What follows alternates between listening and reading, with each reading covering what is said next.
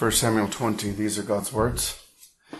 Then David fled from Naioth and Ramah, and went and said to Jonathan, "What have I done? What is my iniquity, and what is my sin before your father, that he seeks my life?" So Jonathan said to him, "By no means, you shall not die. Indeed, my father will do nothing either great or small without first telling me. Why should my father hide this thing from me? It is not so." Then David took an oath again and said, "Your father certainly knows that I have found favor in your eyes. He has said, 'Do not let Jonathan know this, lest he be grieved.'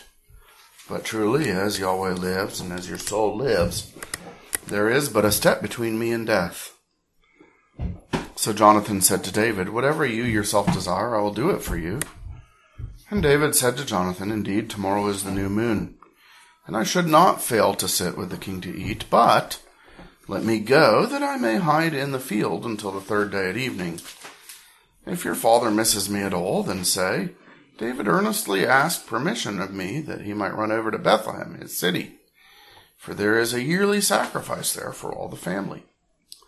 If he says thus, it is well, your servant will be safe. But if he is very angry, be sure that evil is determined by him. Therefore you shall deal kindly with your servant, for you have brought your servant into a covenant of Yahweh with you. Nevertheless, if there is iniquity in me, kill me yourself."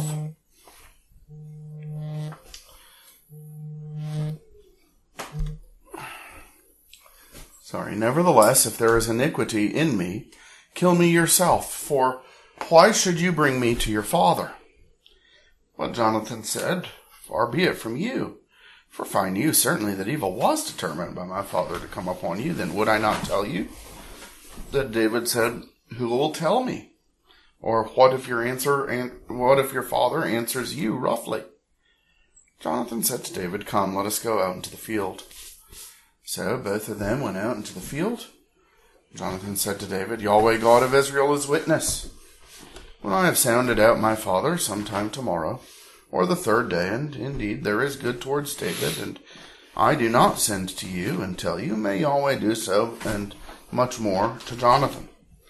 But if it pleases my father to do you evil, then I will report it to you and send you away, that you may go in safety, and Yahweh be with you as he has been with my father.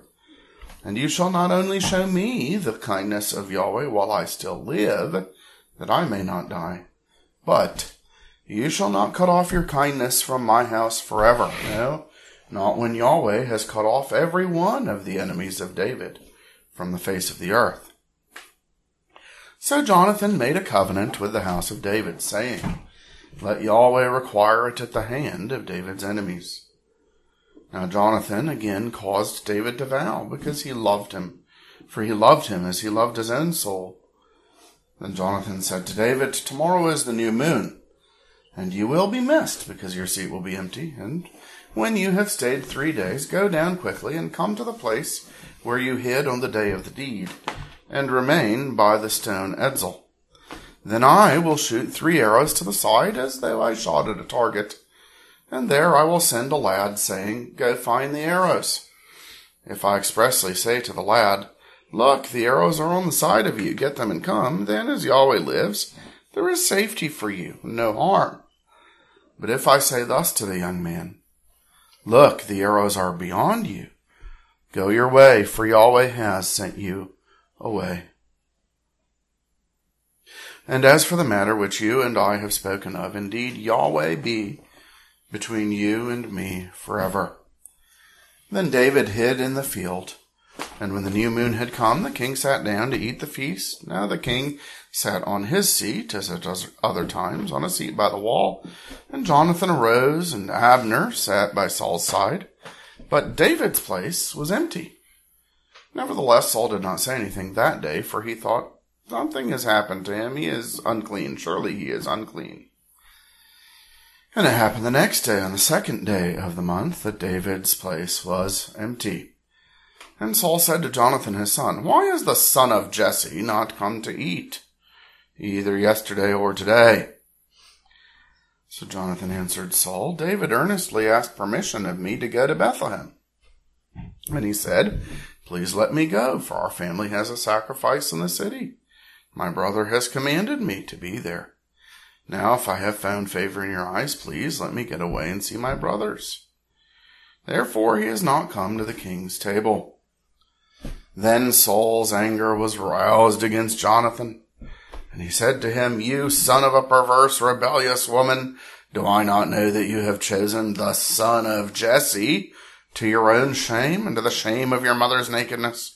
For as long as the son of Jesse lives on the earth, you shall not be established, nor your kingdom. Now therefore send and bring him to me, for he shall surely die." And Jonathan answered Saul his father, and he said to him, "Why should he be killed? What has he done?" Then Saul cast a spear at him to kill him, by which Jonathan knew that it was determined by his father to kill David.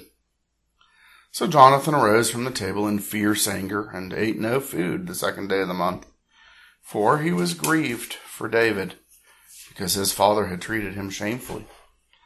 And so it was in the morning that Jonathan went out into the field at the time appointed with David, and a little lad was with him, and he said to his lad, "Now run, find the arrows which I shoot."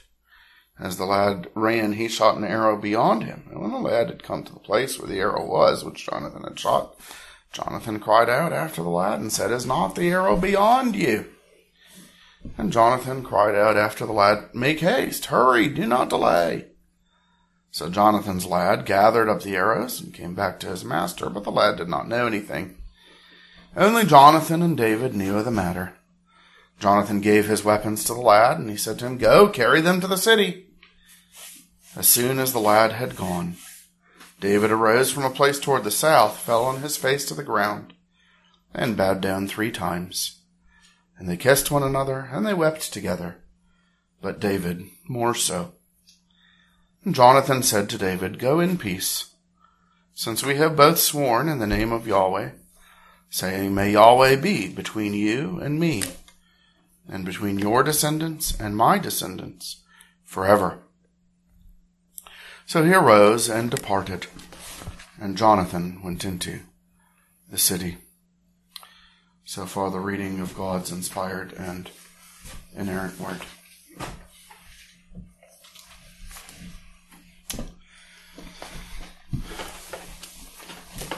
So covenant is very important, and whose son you are is very important. Notice that Saul calls David over and over again the son of Jesse, by which he means to remind Jonathan that Jonathan is the son of Saul. But Saul's love for and interest in Jonathan is not actually a personal interest in Jonathan, even as much as it is more of the fact that Jonathan is Saul's son. And since Jonathan, in Saul's mind, by the end of the passage, is not interested in perpetuating the household of Saul and the name of Saul and the kingdom of Saul, Saul actually turns on his son and tries to kill him in the passage. This is part of why when David and Jonathan are coming up with a plan to see if Saul's allegiance is going to be to the Lord and if Saul is not going to be murderous towards David, David asks Jonathan the permission to go to Bethlehem for his family sacrifice. Every household would have the monthly new moon sacrifice. Of course, David only asks the permission, and Jonathan only reports that David has asked the permission. David doesn't actually go, because it is in the asking of the permission that they put to the test whether Saul is even going to turn on Jonathan. It's actually not that much of a surprise to David. Jonathan can't believe that his dad would be so murderous at the beginning of the passage. But note that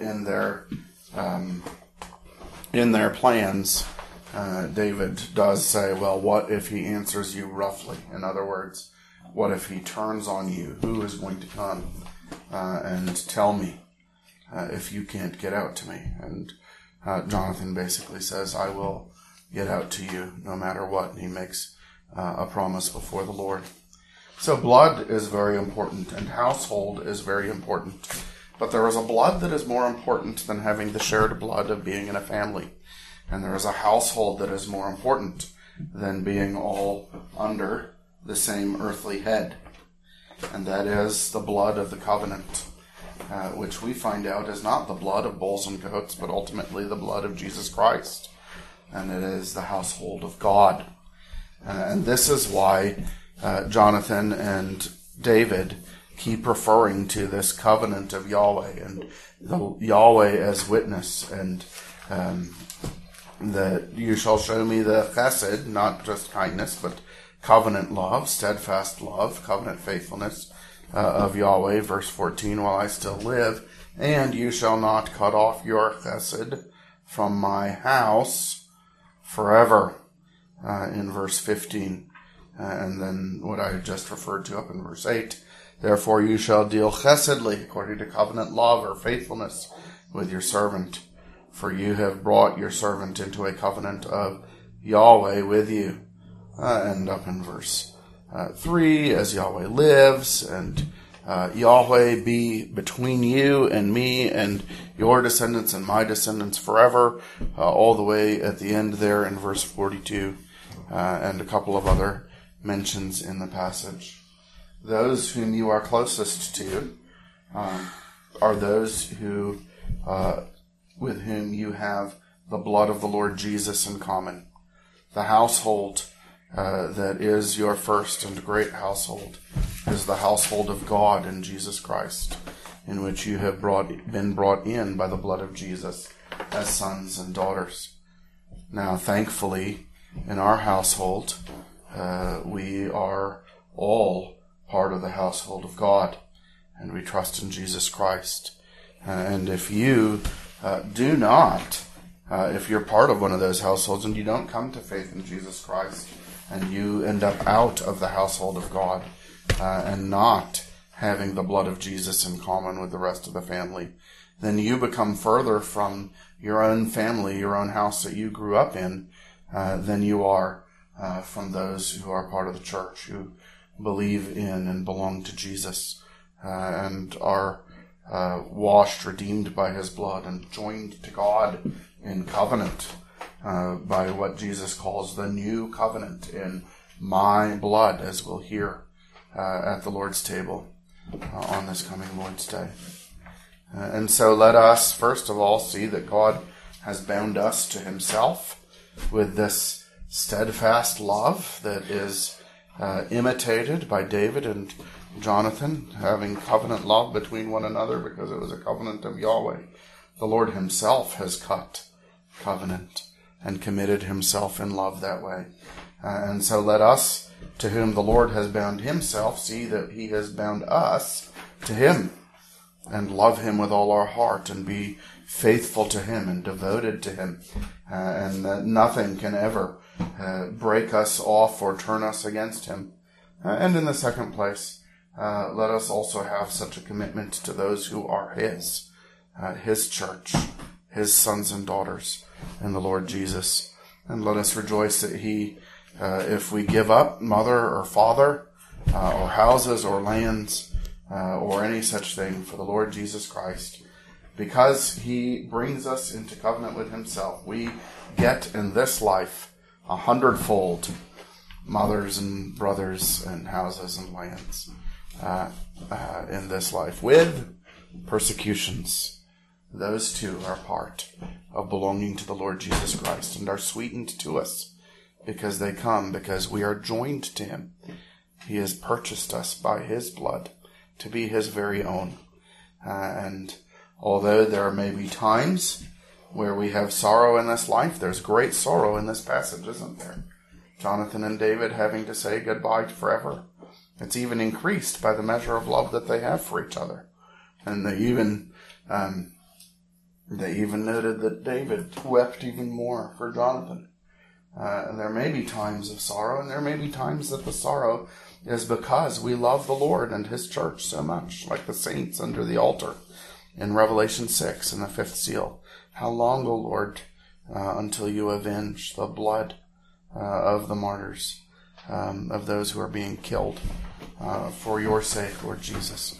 So it's not that there isn't sorrow, but it is that we know that God has bound us to himself and to one another in the blood of Jesus, and that sweetens for us even the sorrow until the day that there is no more sorrow. Let's pray.